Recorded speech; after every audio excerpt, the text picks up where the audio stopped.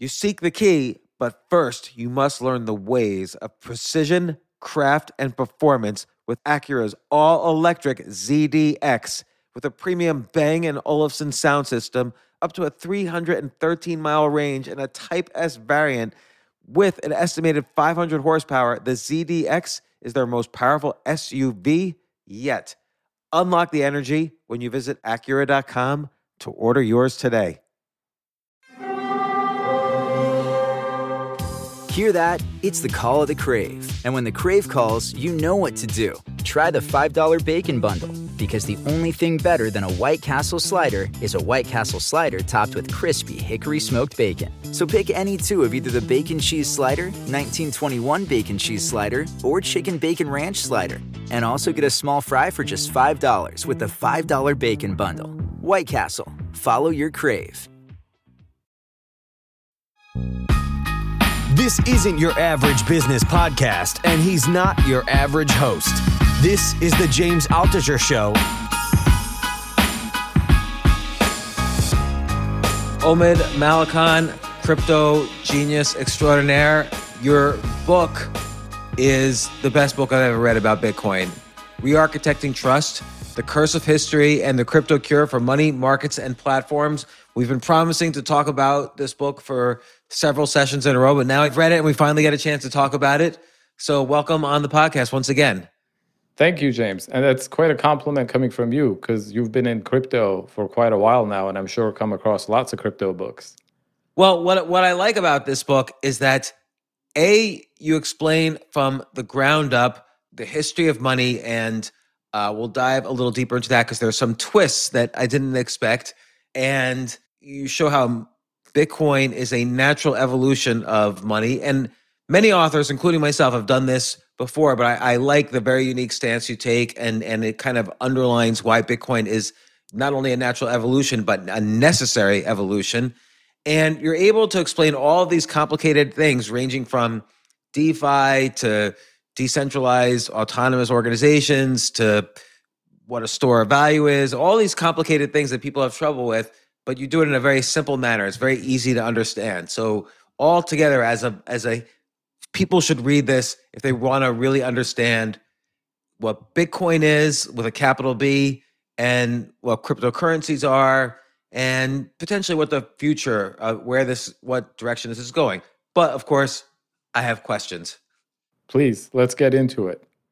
So one thing you really explain well is the relationship, and I never really thought about it this way, although it's kind of obvious in hindsight, is the relationship between trust and money. Like all through history, I can't give you something in exchange for a product or service unless I can trust that I can use what you give me to turn around to someone else and buy another product and service. I have to trust that what you give me has basically similar value to what I'm giving you, what I'm selling you. Yeah, the funny thing about money is, perhaps more than anything else in society, it is primarily a trust-building mechanism. It exists because without money, a lot of people think about barter economies. There are two theories as to the origins of money.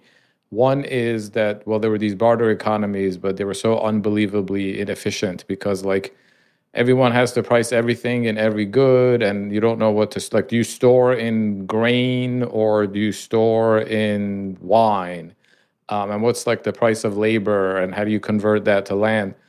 The funny thing with money is it's so old that nobody actually knows what existed before it. It's prehistoric in that sense.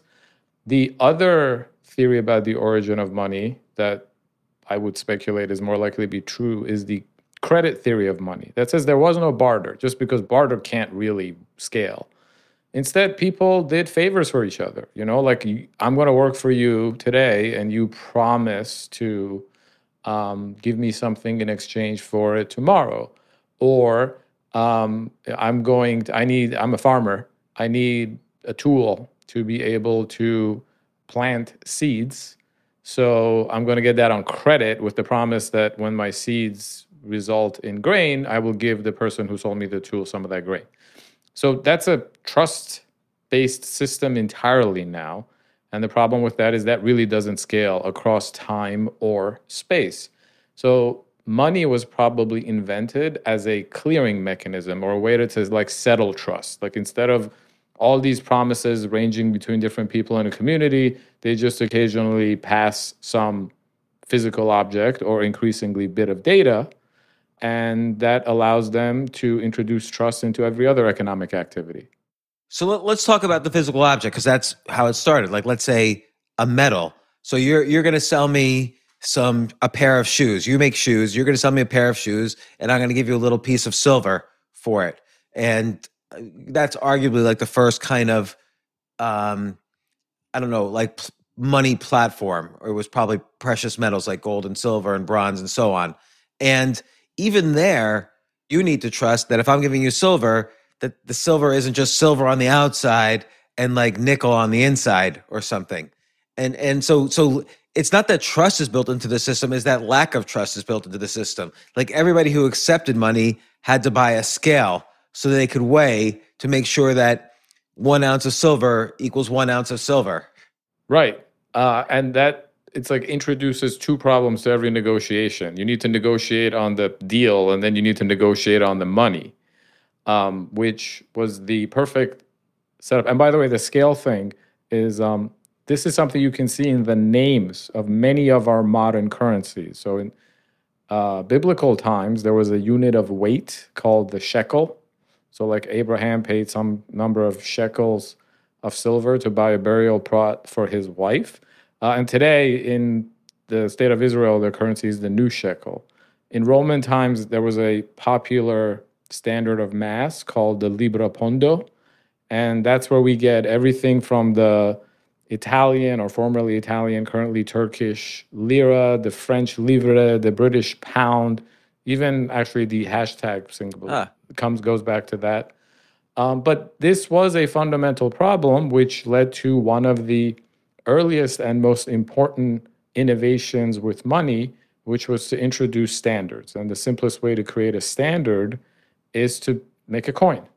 Because now if you say, well, this is a gold coin or a silver coin, and it's generally agreed that it has X amount of silver, it becomes a lot easier to do business.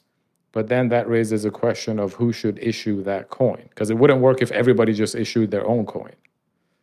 Right. Or although, even if this is why counterfeiting was punishable by death back in the Roman Empire. Like if you made your own coin with Julius Caesar on it, and you said, "Oh, this is the whatever," and it was really forged because or fraudulent because you had inside a different kind of metal, you could be put to death. Right, and even before then, there's this fascinating thing with the history of money that, for convenience reasons, society decides to make a trade-off, but that trade-off then changes the trust framework. So it would be very convenient if everybody in the economy just trusted a single coin, right? So then who's going to issue that coin? Well, it should be the leader who, among other things, has the power to put people to death, has the scale to build the mints to create the coins, and then is going to put their face or likeness on that coin as sort of like a stamp of trustworthiness. That works, but the problem with it is this recurring theme throughout history, which is that it puts the issuer in a position to become a free rider. Because now the issuer is like, well, I'm issuing these coins, everybody's using them, they kind of have to. If they don't, I might kill them or punish them otherwise. But what if instead of making them 100% silver, I make them 95% silver, right? And then the other 5% I keep for myself. And that introduces the manifestation of a loss of trust in a currency, which is inflation. And history has been full of it, usually because some trusted issuer of a coin starts diluting the content to finance a war or imperialism or something.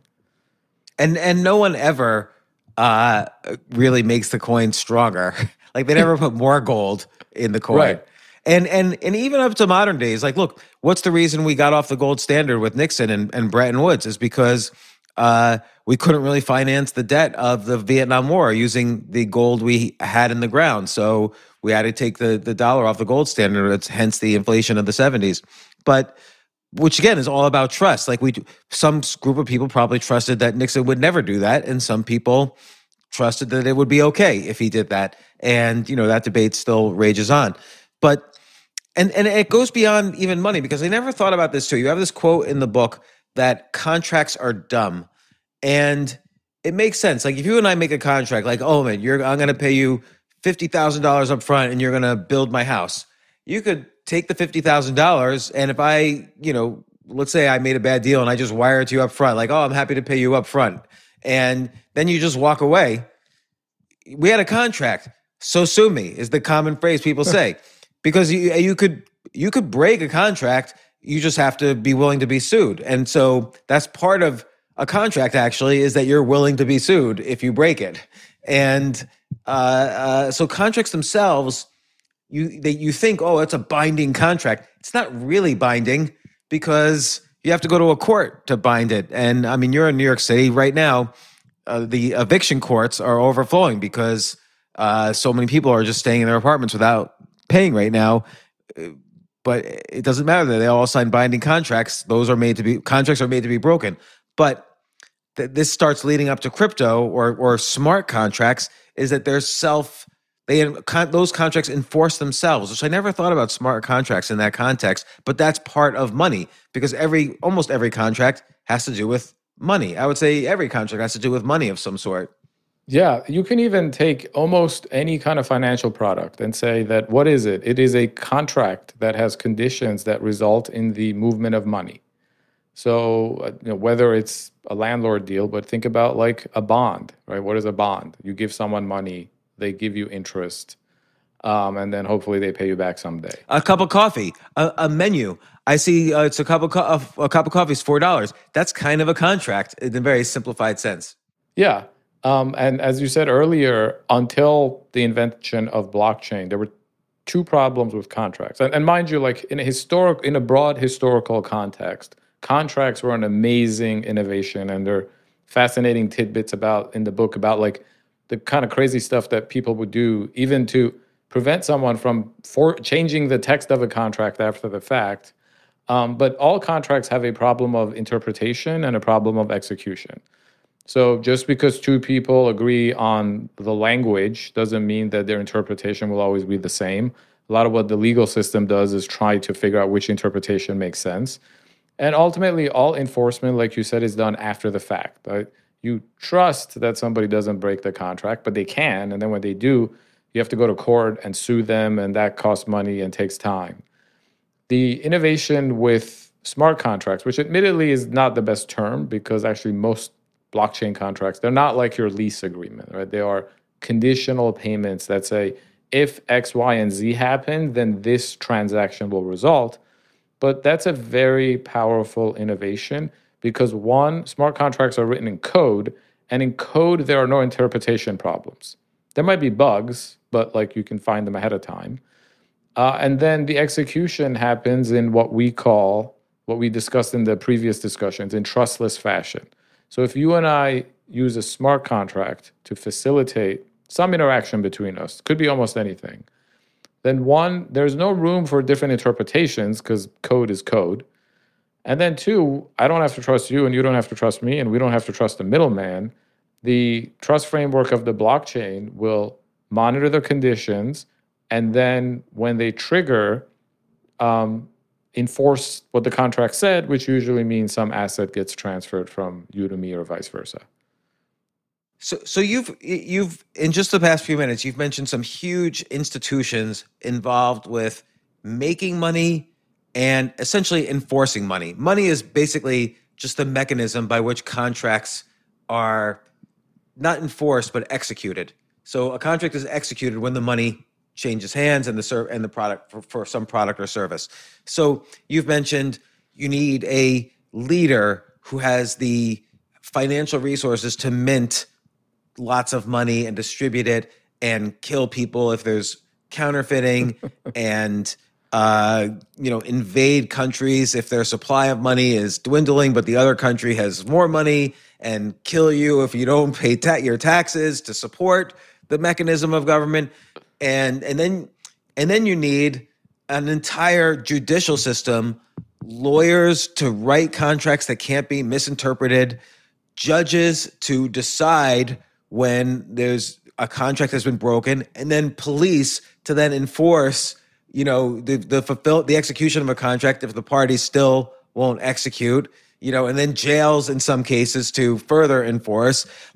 So this entire, basically all of society has been set up not because money is trustworthy, but because money and contracts have not been trustworthy. These are all risk ways to reduce the risk of money. So basically, the way to reduce risk is to have a strong army and the ability to use it on your own citizens, a strong police force, great lawyers and honest lawyers, and great judges, again, great police, and all accountants and banks and so on in between to kind of handle the moving of money from one place to another, or the counting of money in the case of taxes or profits or whatever. So you need these gigantic trillion-dollar, multi-trillion, quadrillion-dollar institutions to basically have money. All of this is just set up so that I could buy a pair of shoes from you. Yeah, pretty much. And you just did a good job of explaining a lot of that architecture is really old.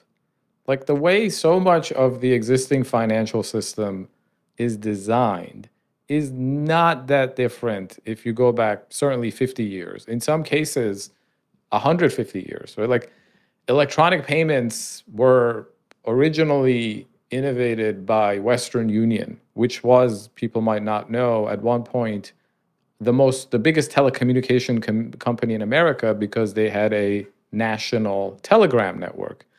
And it wasn't that long until someone was like, wait, if we can send electronic messages across the nation, we can do payments, right? One person goes to a Western Union location, deposits $10, and then a telegram, beep, beep, beep, beep, says, all right, across the country to the other Western Union branch, we'll give the recipient $10. We got the money.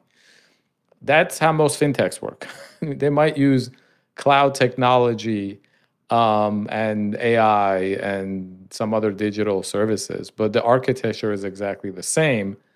What's interesting about a lot of different blockchain applications for money and payments and DeFi and everything is that this is a digitally native architecture. It's just a more sensible way to build trust in a world where everybody has a smartphone and everything runs 24/7 and we have software and we can automate so much of our financial activity.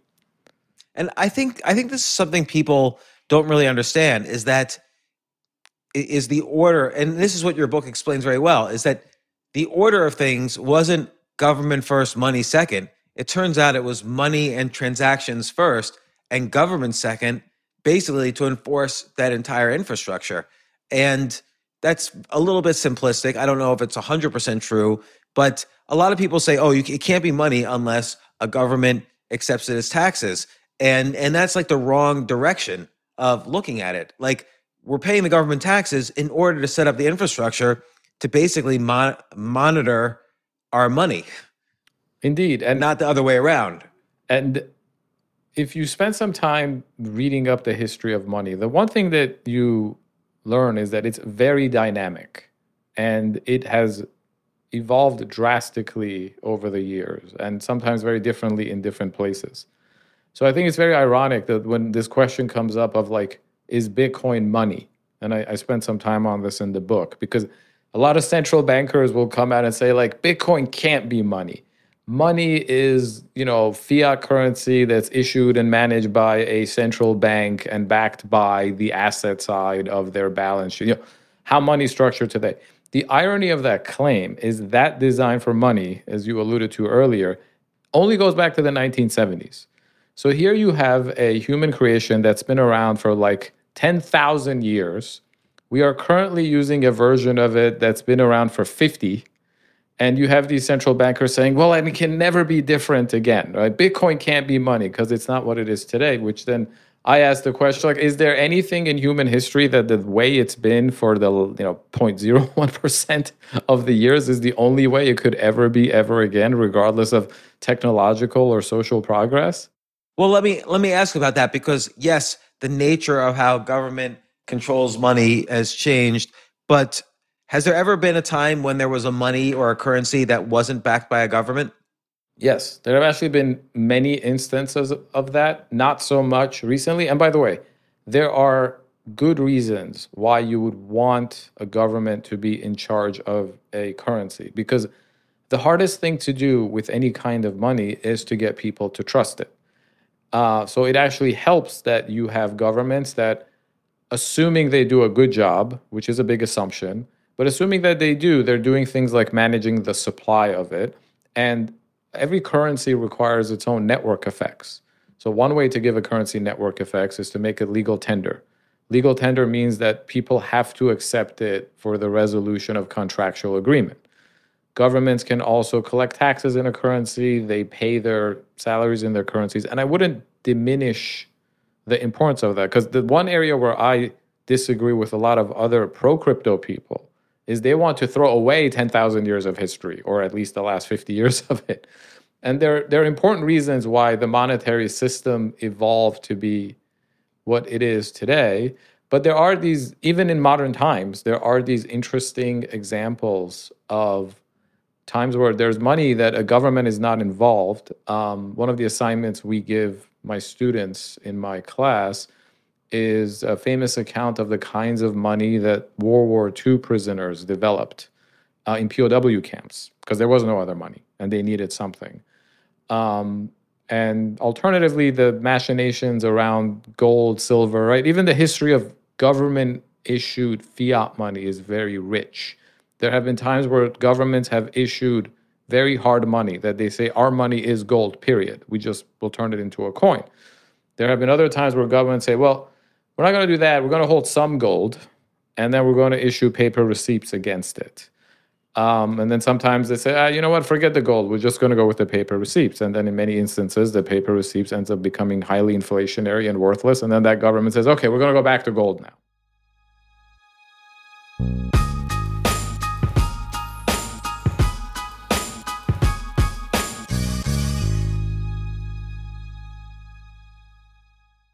Yes, it's totally true. Airbnb has changed my life. If anything, they have made my life so much better. Like, I used to live in Airbnbs. I lived in over 100 or 200 different Airbnbs over a 3-year period, and I loved it. I became a really good guest of Airbnbs, and I got to know lots of hosts. So when I initially owned a house, of course, the first thing I thought was, I'm going to turn my house into an Airbnb because I travel a lot. So why leave my house unused when I can make a side income by letting others Airbnb my house or come to stay in my house as guests? And having my own Airbnb or being a host for Airbnb has allowed me to do just that. And I've met other hosts. I've actually spoken at Airbnb's host conference. I think it was in 2017. I met so many just nice hosts. It's a great community. And I love, turning my own home into an Airbnb. Like, I'm traveling to Austin next month. My home's going to be an Airbnb while I'm away, and I'll stay in an Airbnb. I'd rather stay in like a 3-story house Airbnb than in one tiny hotel room in the middle of Austin during South by Southwest. So listen, while you're away, your home could be an Airbnb. Many people host on Airbnb, but there are people who are just letting their house sit empty, who've never thought about it or didn't realize their space could be an Airbnb. Hosting can easily fit into your lifestyle and is a great way to earn some extra money. So if you have a home, but you're not always at home, then you have an Airbnb. Your home might be worth more than you think. Find out how much at airbnb.com/host.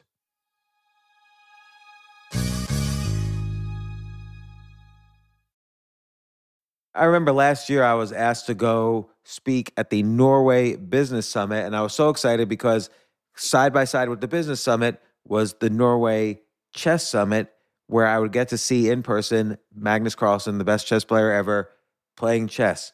But it was 4 plane rides, like, to get to the city that ultimately I would go to. So I really did not want to fly for 14 hours, and they were willing to pay for everything for me. So I at first class. So I didn't want to fly for 14 hours and not be first class. So I had to hurry up and get on the phone immediately to get those first class tickets to a chess tournament in Norway.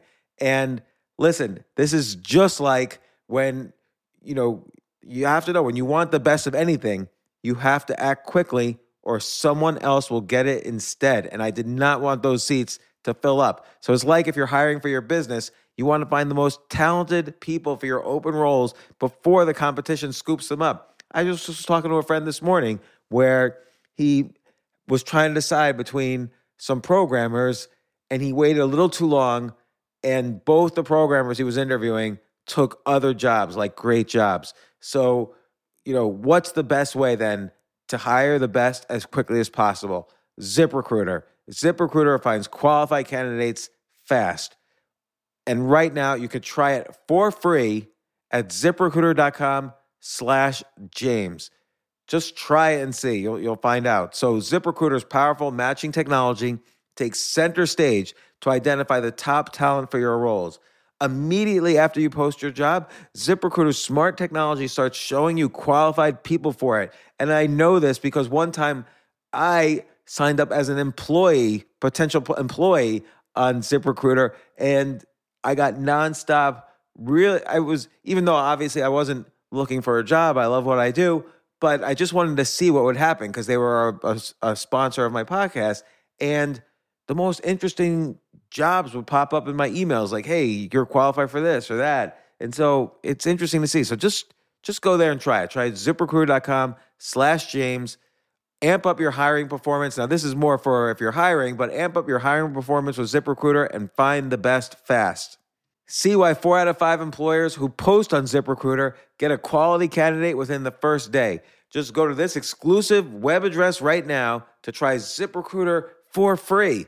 ZipRecruiter.com/James. Again, that's ZipRecruiter.com/James. ZipRecruiter, the smartest way to hire.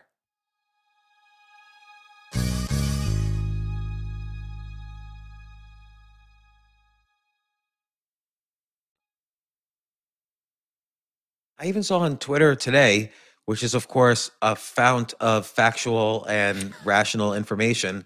So I always go there. Someone said, all money is a form of debt. And that's just simply not true. Like, as you mentioned, like hard money, like gold, someone saying this gold is now official money, that's not debt. This is the gold. It's the money. But a dollar bill, though, traditionally, at least initially, was an IOU from, let's say, the U.S. government. Hey, I owe you $1 of gold, but I'm never going to pay it to you. Just trust me that this is worth $1 of gold. Yeah, even today, actually, a dollar bill say Federal Reserve note on them. It's still debt. It's just debt that's backed by a promise of the central bank not issuing too much and keeping certain assets backing it. I wish I had a dollar bill actually on me right now because there are so many bullshit things on a dollar bill that indicate that we're scared to death that people won't trust it. Like if you think about it, there's George Washington. Supposedly he never lies, so he's the most trustworthy human who ever lived. And then there's like all these symbols. There's the signature of the treasurer and the secretary of treasury, and there's all this imagery of that this is legal tender, and it's like written in this great font. And then on the back of a dollar bill, there's an eagle with the flag.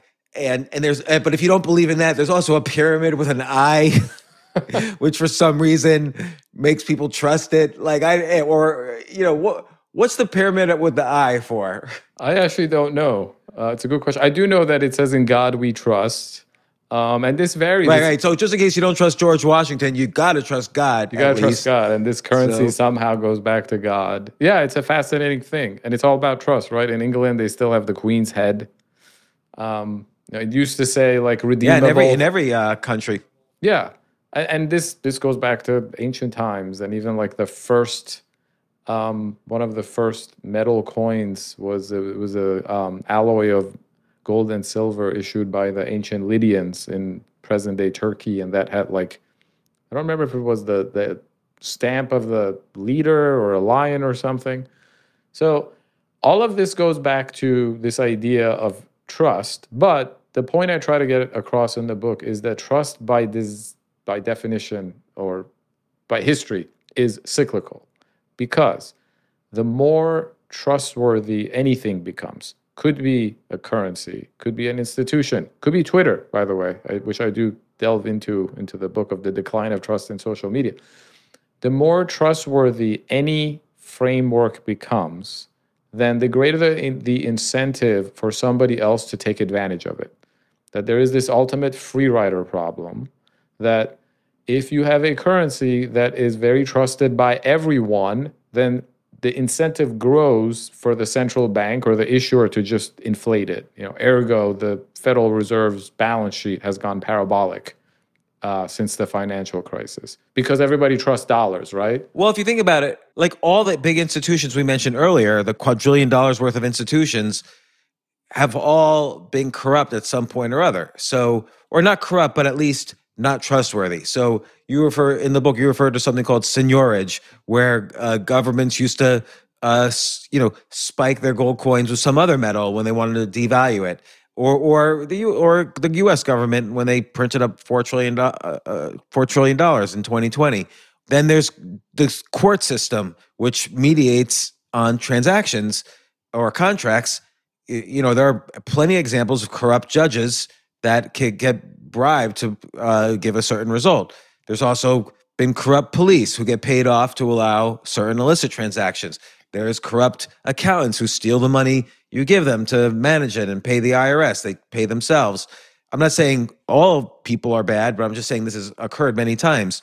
And not only that, then when I send you money, there's so many intermediaries that all take a fee in the middle. There's this natural inflation in the system. You mentioned last time that the global payment system is a $3 trillion a year system.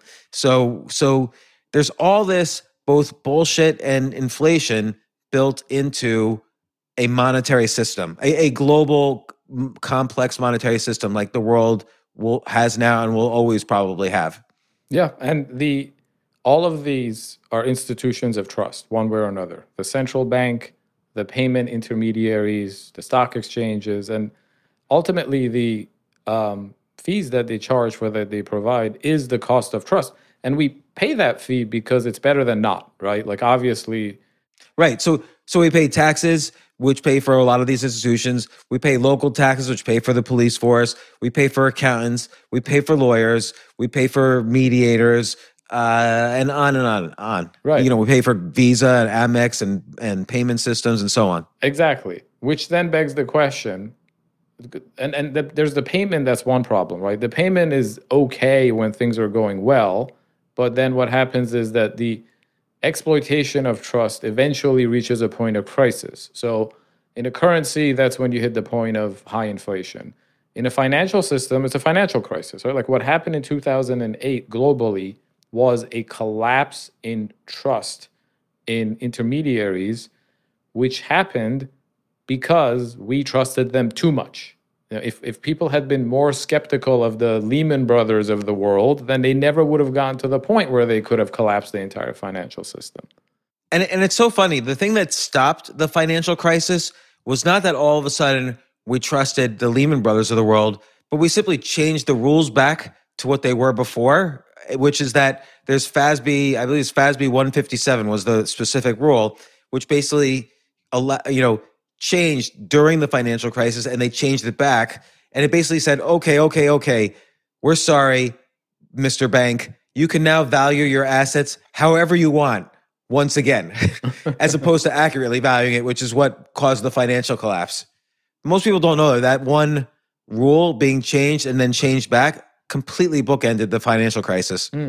Yeah, good point. And so there's the government doing something at the expense of what you could argue is like the trustworthiness of the overall system going forward. And the other way that the financial crisis was brought to a halt was with quantitative easing and low interest rates. So the US and many other governments decided to violate trust in currency in order to preserve trust temporarily in the banking system. And in some ways, we've been paying the price for that ever since. And it's no coincidence that Bitcoin and blockchain and the whole thing comes out of that era, because certain innovative, creative people went and looked and said, wait, there's got to be a better way to build trust. And what I try to argue in the book is that in many ways, this is what the crypto and blockchain approach represents. It is that better way that takes into account all of the lessons of history and the fact that technology enables new ways of building integrity into a financial system that didn't exist before. And what blows me away actually is the way you I say you because you explained it, but the way cryptocurrencies, or let's say Bitcoin combined with Ethereum, integrate money as both a payment system and a contract system. When actually, as when I finish your book, they're the same thing, really. Like every payment is essentially the fulfillment of either a simple contract or a more complicated contract, and it bakes the enforcement into it. So it wipes out the need for all these institutions that we've been kind of led to believe for a gazillion years that we need them in order for money to work. Yeah, and let's take it a step further, right? Here in developed countries in the West, whatever gripes you and I may have about the fees that intermediaries charge and what happened in 2008, at least there is a system and it works most of the time, right? Part of the reason we've achieved so much prosperity is because of the viability of the financial system. There's this counterintuitive idea that like people often in art and literature associate banking with like oppression and evil, but really it's the lack of reliable financial services that keeps people poor. That's why if you go to any market where there's a decent enough financial system, there's a high living standard. There are many countries in the world that don't have a financial system, and they may not have it because they don't have a good legal system. The fascinating thing about something like Bitcoin is, to your point, you get all of those things in one. You get a currency, which could be used as a store of value or medium of exchange, and you get a payment system, and you get a legal system. Because given the whole Bitcoin design, if I go and I want to send you some coins, the blockchain and the ecosystem provides all these assurances that that transaction will happen, even if there is no bank and even if there is no government around. And I think that's a remarkable achievement for the something like 2 to 3 billion people in the world that don't have access to reliable financial services. So, okay, I buy into all this, and let's say there are some open questions like, will Bitcoin be the winner in terms of which cryptocurrency? Let's say there's a basket of cryptocurrencies, but which ones will be used as a payment system? Which ones will we use to save money? You know, sometimes that's called a store of value. Which ones, like Ethereum, will be used to make smart contracts, and so on. And you discussed this a little in the book, but I'm going to be a little bit of a skeptic now. You know, there's all these cryptocurrencies out there that have different specific use cases. So, for instance, LVMH, the fashion, clothing, purse, scarf maker, whatever, they put this cryptocurrency called VeChain in Givenchy bags so that they put a chip with the currency on it or with a token on it. Right. And if you have a Givenchy bag, it's real. It's not, you didn't buy, if you buy it in Chinatown from some street vendor, it's real because it has one of these chips with VeChain in it. And the VeChain blockchain can't be, blockchain for various mathematical reasons can't be forged or faked.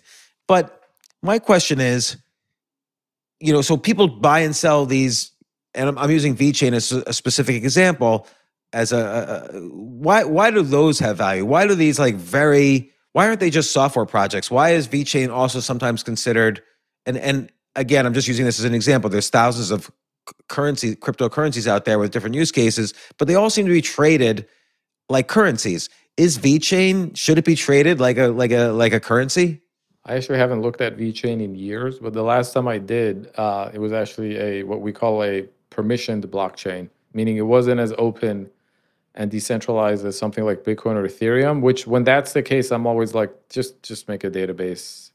Don't do away with the pretense of a currency and a token. And that's valid. I think the one thing people should keep in mind is that this is a new industry. So every project should be treated like a startup, even Bitcoin, right? Bitcoin is 12 years old now or so. That's not that long. Like, how old is Amazon now, right? Amazon's what, 30 years old or something? And it's still like mostly looked at as a newer Yeah, it's probably company. about 25 years old. Yeah. And most of the other coins out there are a lot younger than 12 years old. Like, they might be 5 years old, 3 years old, 6 months, whatever. Almost by definition, in any industry, the vast majority of startups will fail, particularly the first phase, when there's so much that hasn't been figured out yet, like the proper economics, the proper model, and in many cases, society might not be ready. So while I support all the experimentation going on, all the crazy stuff that's going on in crypto, I think it's important to remember that ultimately these are startups. And there's a lot we haven't figured out yet, and we're only going to figure them out because people will try things and fail. And then new innovators will learn from those mistakes and build better things. Right. But like in the case of, I could use VeChain, I could use many other coins, but I'll stick with this example. There is some value there because it performs a function that people are willing to pay for. Like, I'm willing to pay a little bit extra on the price of a Da Vinci bag if I know it's real. Yeah. And I know it's real because of this coin. The coin itself, I don't know what economics back it to give it value other than like maybe you can use it to then buy a bag. I don't know. Or whatever other use cases it has. Maybe you can use it for those use cases. But I do start to wonder, like, why does anything have value other than let's say Bitcoin and Ethereum? Like, I need to buy Ethereum in order to create smart contracts. I need to use Bitcoin because maybe that's the payment system. But everything else, can it be just built with software using a blockchain? Like, can I just if I'm a company, I'll just make my own private blockchain to do some function. Like, let's say I want to transmit healthcare data around. I could use some public blockchain, or I can build my own blockchain that doesn't have a currency associated with it, and everybody just uses that. I agree with you. I am actually something of a source of value maximalist, meaning like you have to really go out of your way to prove to me that some digital currency actually has a source of value. And the simplest way to do that a lot of times is someone comes and says, I have this blockchain solution, blah, blah, blah, and it has a coin. I will ask them, well, will your solution work if you take out the coin? I actually believe I once asked this question to a biz dev person from VeChain, and not surprisingly, he didn't have a good answer. And that doesn't mean the technology is bad. It doesn't mean the cryptography is bad. It just means that you don't need a coin. No, it doesn't even mean the value of it is bad. Like, it might be that there's enough demand. Like LVMH, for instance, has to buy VeChains for every bag they make. But and they decided to do that instead of making their own internal system. So that makes VeChain have some value. I hate beating up on VeChain because I actually think it's a really innovative coin and idea. But it really applies to everything. Like Render is a token which uses decentralized computing to render 3D graphics. Disney used it for instance, rendering the opening of Ant-Man and Captain Marvel. And you have to buy render tokens to use it to render graphics. So there's some value, but it's not necessarily currency value. Right. And actually, now that we have stable coins, right, we have fiat currency on the blockchain, and it's wildly popular. In fact, it's really like beyond Bitcoin, arguably like the first killer application of blockchain is moving dollars around the world and giving people access to dollars that they didn't have and enabling programmable dollars, which is very cool. So there are also solutions where it's like, could you just pay dollars? And if you could, and in some cases it might be preferred, you should. Where a solution needs a coin is if the existence of that coin is fundamental to securing that solution. So we could not run the Bitcoin network on dollars. The fundamental trust framework of Bitcoin is built on this idea that miners spend money in their local currency, fiat currency, and then they get paid in Bitcoins.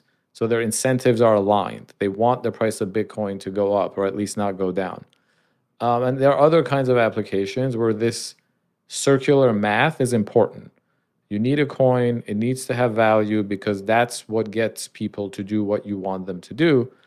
There are also other situations where you say, well, that's suboptimal because coins are volatile and pure coins and difficult to comprehend. So I think we're going to see more and more projects that say we use some version of this technology, but to the extent that fees need to be paid or someone needs to be rewarded for providing a service, they will be paid in a stable coin. But to your point, though, is that I might not trust the stable coin is ultimately based. Let's say the stable coin for the US dollar is ultimately based on the value of the US dollar. So I still have to trust, whether the central bank and Congress is making appropriate laws and policies around the value of the dollar. Whereas with Bitcoin, the economics of Bitcoin are in the code. So I don't have to trust any humans. So again, I don't have to go through the banking system with stable coins, but the value of a stable coin is still based on this free rider issue, whereas there's various institutions in the middle can decide, oh, we don't want the value of the coin to be this, we want it to be that. Yep. There are actually two. One, you have to rely on the issuer. So if you own a dollar stable coin, you're trusting that the Fed won't inflate it away, which it kind of has been. You also, most of the stable coins are designed because they're backed by a reserve of cash in a bank. So you're trusting that reserve to exist. You're trusting the issuer to not do anything fuddy-duddy with that reserve, like, go gamble it away or buy Bitcoin with it or something. And you're trusting that they won't deny you access, because with a stablecoin, they can. With Bitcoin, it's purely censorship resistant. Nobody can deny anyone access. But with a stablecoin, actually, all the big ones have mechanisms in place to comply with laws and regulations, where you might own $1 million worth of a token, and then the issuer might say, James, we're freezing your tokens, or we're confiscating your tokens. So I agree with you. There are many ways in which stablecoins are suboptimal. But there are other instances where they're not. And to me, what actually matters is the infrastructure, right? Like, stable coins cannot exist without a decentralized blockchain like Ethereum. And Ethereum would not be decentralized if it wasn't secured by a native free-floating currency like ETH. So one way or another, you're going to need both.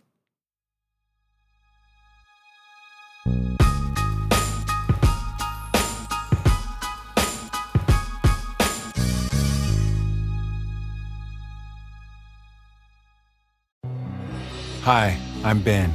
I suffer from a condition called writer's block. It strikes when I'm at work. That's why I choose Canva Magic Write. It works fast, generating text in seconds, thanks to AI. Common side effects include increased productivity, compliments from coworkers, feelings of satisfaction. Now I can say bye-bye to writer's block. Ask your boss if Canva Magic Write is right for you at canva.com, designed for work. Life is a highway, and on it there will be many chicken sandwiches. But there's only one McCrispy. So go ahead and hit the turn signal if you know about this juicy gem of a detour.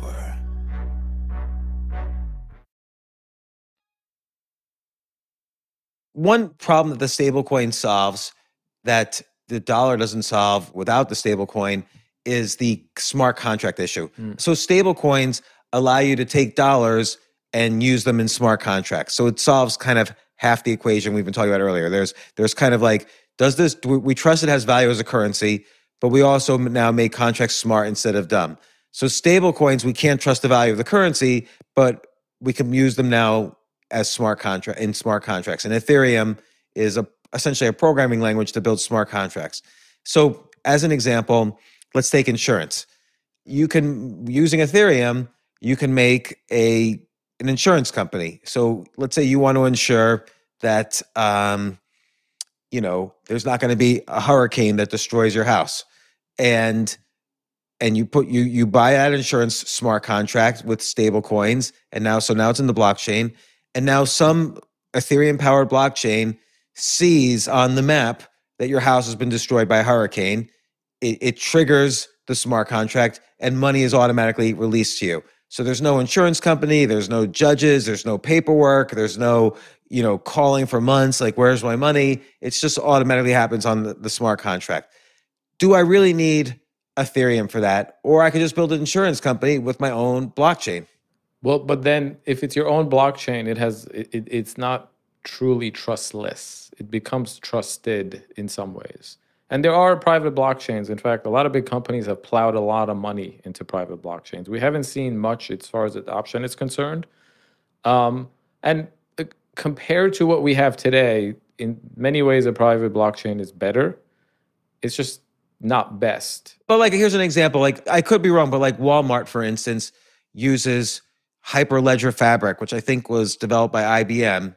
It's like a private blockchain, enterprise blockchain, and they use that to track supply chain. They don't use Bitcoin to track their supply chain or some other currency. I believe they use this enterprise solution made by IBM. Yes, they do. And it's a network that them and their partners, like the trucking companies, run together, which again is better than whatever was before, which actually, knowing how retail works, was probably like people with paper clips faxing each other forms or something. But that's a very limited use case, and you're eliminating a lot of the appeals of what you get from a blockchain, like the fact that they tend to be global, censorship resistant, omni-asset. I think that's a very big one. What you mentioned about stablecoins being programmable, that gets really interesting when programmable dollars exist on a platform where you have a whole bunch of other things. Could be stocks, could be gold, could be NFTs, all in tokenized form. And now you can use smart contracts to automate how these things interact with each other, which from an innovation and trust building perspective is revolutionary. Can Walmart on its private... But what do you mean? Give me an example. So the dream of any financial system where people are trading one thing for another, like dollars for stocks, is what in traditional markets they call delivery versus payment. In crypto, we call them atomic swaps. Simplified as, if you own something and I want to pay you for it, then you will only get paid if I pay you.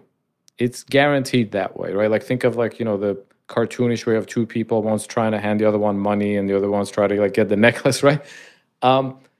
Thousands, maybe not, but hundreds of years of financial innovation has been built around this idea of like, how do we guarantee that trade, that either both people get what they want or no trade happens?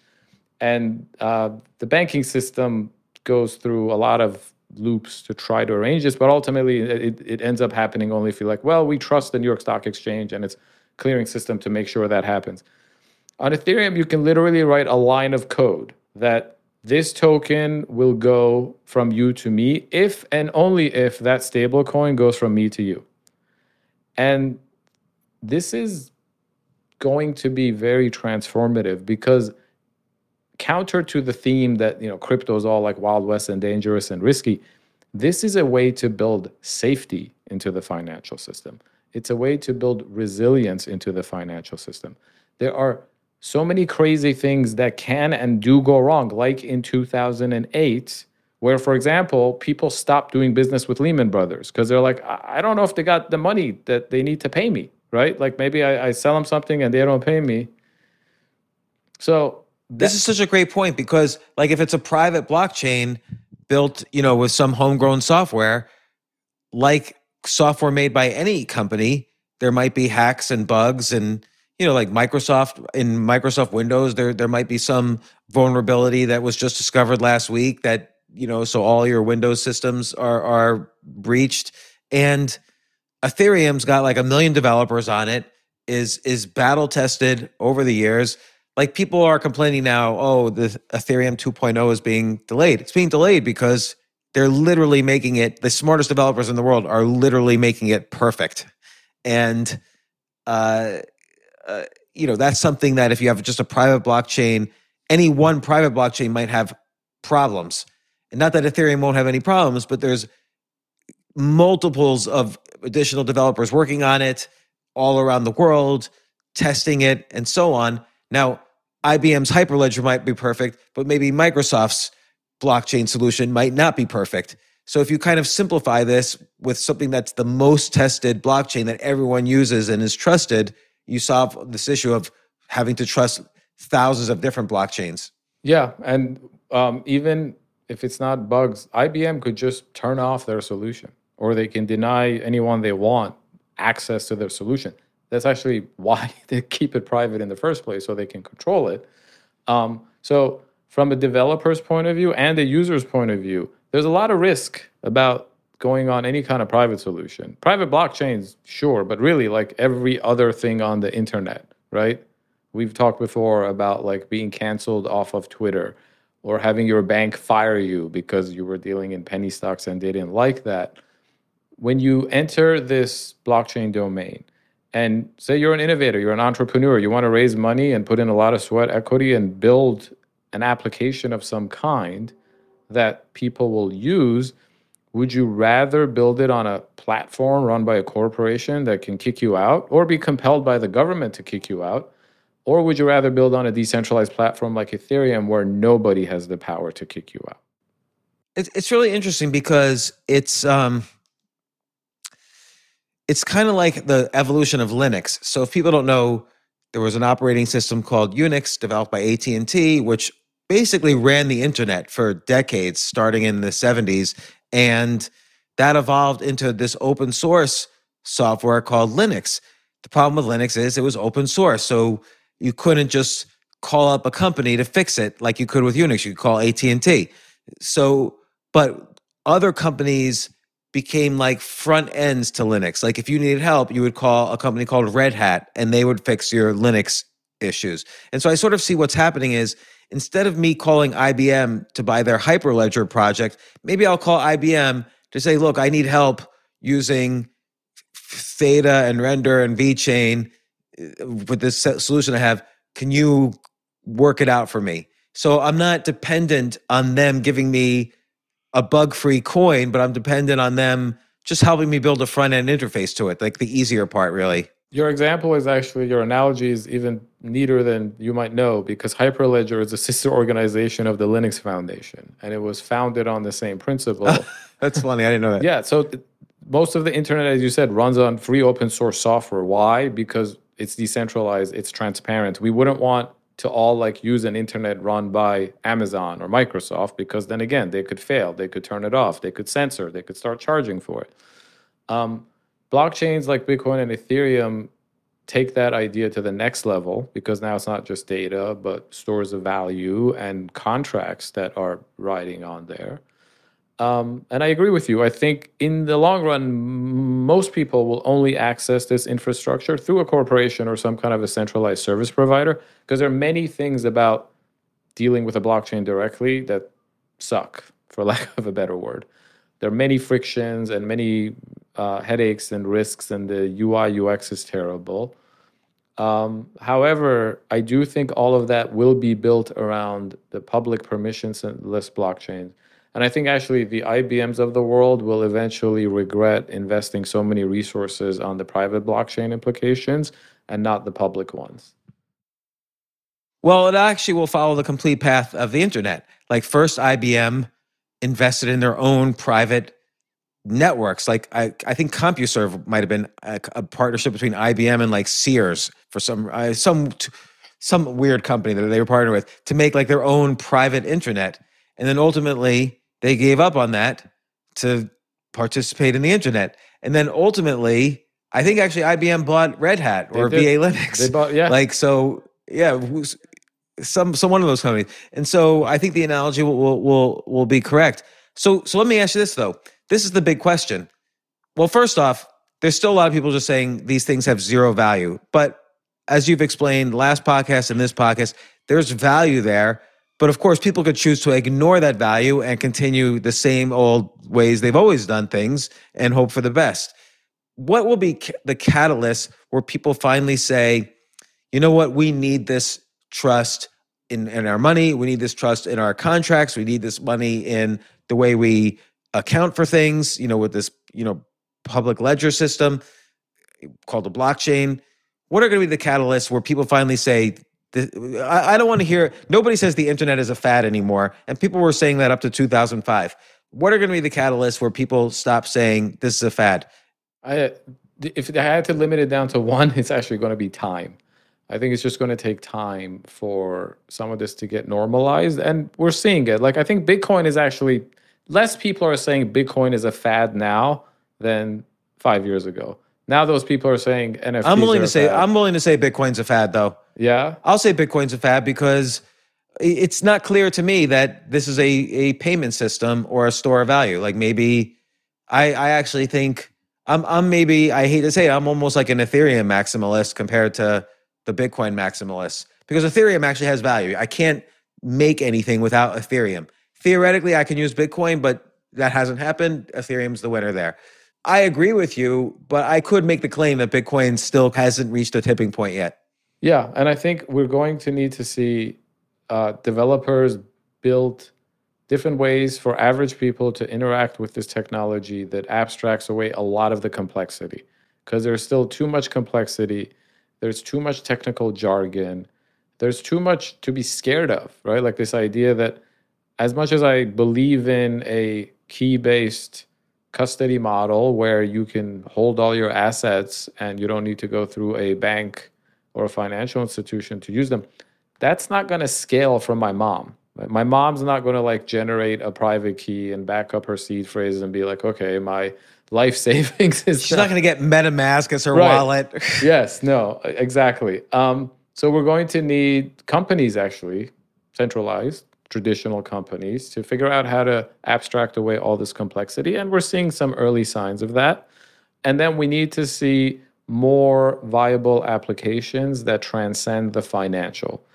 And something like that LVMH example, right? Like with things and products where provenance and ownership matters. Once you abstract away the complexity and say that, hey, every luxury good out there now has some kind of a chip embedded in it, and all you need to do is download a simple app and use the near field communication in your smartphone, hold it near the bag. It will tell you if it's authentic or not. No MetaMask, no private keys. The infrastructure we've been talking about this whole hour is fundamental to that working. It's just like, if I need to send a text message, I don't think about how the different web servers and data centers and wireless, Verizon antennas work. I just send a text message. We're still a long way away from where using blockchain-enabled solutions have that level of user-friendliness. Yeah, so it's the user-friendliness. What else? Figuring out more new models that make sense. So one of the ideas that we discussed the last time I was on here, and I explore a lot in the book, is like, can we decentralize platforms like Uber or Twitter? And there are many good reasons to want to do that, just because I think the one thing we can all agree on is trust is fairly low in these centralized solutions. However, I know many people who have been trying to build something like decentralized social media, and none of them have gained significant traction, not even close. That could mean they haven't figured out the usage model, they haven't figured out the token model. It could also mean that society is not quite ready yet. Yeah, I mean, we discussed this last time. I think a big problem there is they're too focused on the money and not the tool. Like nobody used Instagram because they could monetize it. People used it because, oh, here's a nifty place I can not only store photos, but use filters on my photos. And then the tool showed them, oh, but there's also a social network around this. That's kind of cool. And so the tool brought them to the social network. Yeah. And so I think the philosophy, there's a philosophy to crypto, just like there's a philosophy to social media, which, crypto has not adopted the philosophy of social media yet is the problem. And they focus so much on the money. Right. And you can extrapolate that to many other things. Like I've had a lot of conversations with people in the gaming industry, because there was this hot minute in the last year where some of these blockchain-enabled games where the in-game currency is a cryptocurrency and every asset is an NFT, they really took off, and there was a lot of usage, and the valuations of the coins and NFTs went sky high. But in conversations with people I know who have worked in the video game industry for years, every one of them said the same thing. They said, none of this is sustainable because these games are not fun. And one of the reasons they're not fun is my kids don't play any of those. Right. And sure enough, like volumes have fallen off a cliff and token prices have crashed. And I think this is a point that, and it's hard. It's really hard to make a fun video game. It turns out it's one of the hardest things to do. It takes years. It takes a lot of money and a lot of people. And then to want to do that with the various blockchain-y accoutrements like NFTs will be even harder. I think people will eventually crack that code, but we're probably nowhere close to it today. You know, one thing that does strike me as creating ease of use is Ethereum, the upcoming Ethereum 2.0. And I think the big tension in the entire crypto world, including the price of Bitcoin, but definitely the price of Ethereum, is this Ethereum 2.0 just delayed? Is it not going to happen as some people think? Is it really going to make a difference in scalability or fees or supply and demand? I think there's a lot of people who either haven't done the research or don't understand. But like, what's your view on this? I believe Ethereum, the merge to, the Ethereum 2.0 is actually a misnomer, and the Ethereum Foundation is trying to get away from it. It's not an event, right? It's a series of steps that take years to implement, and they all get delayed. So the things that will happen, I think the merge to proof of stake will happen, but there is a misconception that means transaction fees will go down and capacity will go up. Neither of those things will happen. The carbon footprint of Ethereum will go down. And what then happens is the evolution to the next steps in the roadmap with things like layer 2 solutions and sharding that will then eventually mean transaction fees go down and scale goes up. Well, transaction fees might go down simply because the cost of mining will go down. Well, the thing with there's no electric bill. That's true, actually. There will be no electric bill in proof of stake. However, actually, because the Ethereum community is sort of decentralization first, they have opted not to take the kinds of shortcuts that other proof of stake blockchains have to have lower transaction fees. For example, simple thing, what's the size of a block? The simplest way to increase capacity and decrease fees is to make blocks bigger. Now you can cram more transactions into a single block. When you start doing that, though, it just, for various reasons I won't get into, the system becomes more centralized. Bitcoin has decided not to go that route. Ethereum has decided not to go that route. But most other proof-of-stake blockchains, one of the reasons their transaction fees are a lot lower than Ethereum is because they have gone that route. Yeah, that's interesting. So what about, I guess scalability is also affected by the size of the block. But again, you could have like layer 2 or layer 3 solutions, which, to your point, I guess it's a little more centralized when some other authority takes Ethereum and processes transactions differently. So this is going back to the beginning of our conversation. One of the important lessons that comes from the history of trust is that hierarchies are very important in building trust. Right? That's why the government is hierarchical, court systems are hierarchical, and it's this idea that if you make things into these different layers, then all the people in one layer will trust each other more if they're accountable to a higher layer. And then it goes from there. Right? So simple example, right? Like the US court system, you have lower level courts, then there's the appeals court, then there's the Supreme Court. And the judges in the middle, it's like they don't want to get overruled by the Supreme Court. That's what makes them better judges. And then it comes downhill. The entire financial system, whether it's payments, the movement of dollars is extremely hierarchical. Or securities, like how the sausage making of stock trading actually works, which I thought was very fascinating. So I wrote about it in the book. It's all very hierarchical. And one of the great ironies is that crypto is going that route with these layer 2s, where what you're going to end up happening is, like you and I, if we have a small courts, if we have a disagreement over $1,000, we're not going to go to the Supreme Court. Right? We're going to go to small claims court.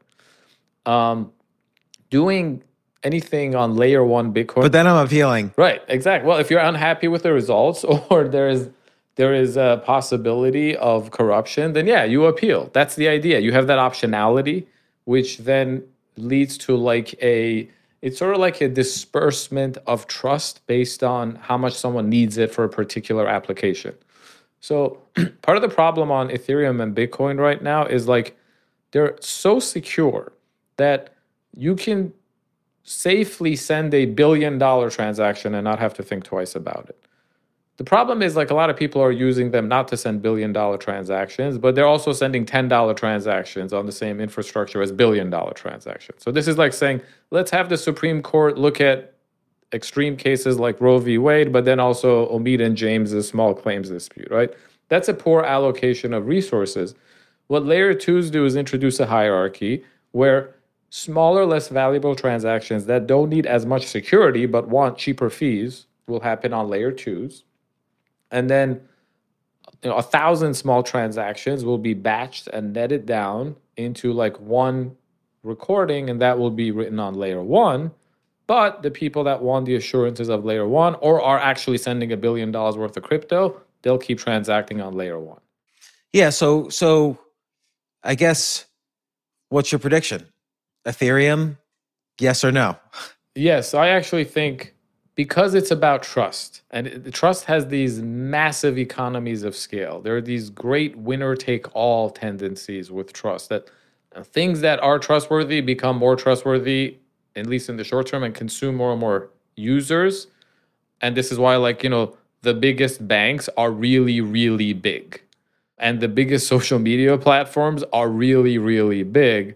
I think crypto will go that route. So in that sense, I am something of like what people call an Ethereum maxi. I think there are right now 50 different of these smart contract token platforms. From a trust standpoint, I think it's better if we have $1 trillion platform someday than 10, $100 billion platforms. So I think there will be Ethereum, there will be many layer 2s, and there might be room for like 1 or 2 blockchains that are totally different. So I guess first off, to close this, I wanna quote your book. I thought there was this really excellent quote that you quoted from your book from Upton Sinclair, who said that it is difficult to get a man to understand something when his salary depends on his not understanding it. So that applies to like all these pundits and bankers and so on. Like their salary depends on not understanding Ethereum and Bitcoin and crypto and so on. And I think your book, Re-Architecting Trust, The Curse of History and the Crypto Cure for Money, Markets, and Platforms by Omid Malekan. So people should look it up, Re-Architecting Trust by Omid Malekan. I think your book basically explains things in such a way that people no longer have to listen to the people whose salary depends on not explaining this to you. So everything is like a negative or a double negative. But Omid, thanks once again for helping me understand crypto a little bit further. I think there's always, no matter how much you know, this is one of those topics where no matter how much you know, there's always room to learn more. And I think it's really important on every level to understand how to simply explain these concepts that are so game changing, because they're not going to change the game until they get more simple, as we've just been talking about. And simply explaining it is the first step in that. So I appreciate that you wrote this book and that you've been coming on the podcast to continue explaining it. Thank you very much for having me. I really enjoyed the conversation. The learning bit applies to me as much as it does to the audience. And it is through conversations like this that I actually figure out what I don't know and what I need to go and learn. Oh, well, I'll keep asking you questions. And if you haven't heard Omid yet on Wall Street Insane, which is Omid, me, and our third wheel, Dan Kelly, talking about the most insane experiences we've ever had on Wall Street in the past 20 years, check that sub-series out on the James Altucher Show. But Omid, once again, author of Re-Architecting Trust, thanks for coming on the podcast. Thank you for having me.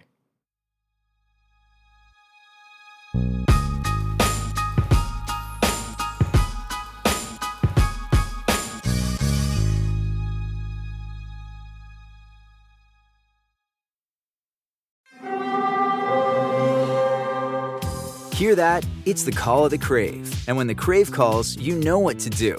Try the $5 Bacon Bundle, because the only thing better than a White Castle slider is a White Castle slider topped with crispy hickory smoked bacon. So pick any two of either the Bacon Cheese Slider, 1921 Bacon Cheese Slider, or Chicken Bacon Ranch Slider.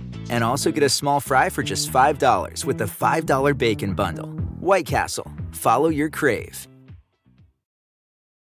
Spectrum One is a big deal. You get Spectrum Internet with the most reliable internet speeds, free advanced Wi-Fi for enhanced security and privacy, and a free Spectrum Mobile Unlimited line with nationwide 5G included, all while saving big. For the big speed, big reliability, and big savings you want, get Spectrum One. Just $49.99 a month for 12 months. Visit spectrum.com/big deal for full details. Offer subject to change. Valid for qualified residential customers only. Service not available in all areas. Restrictions apply.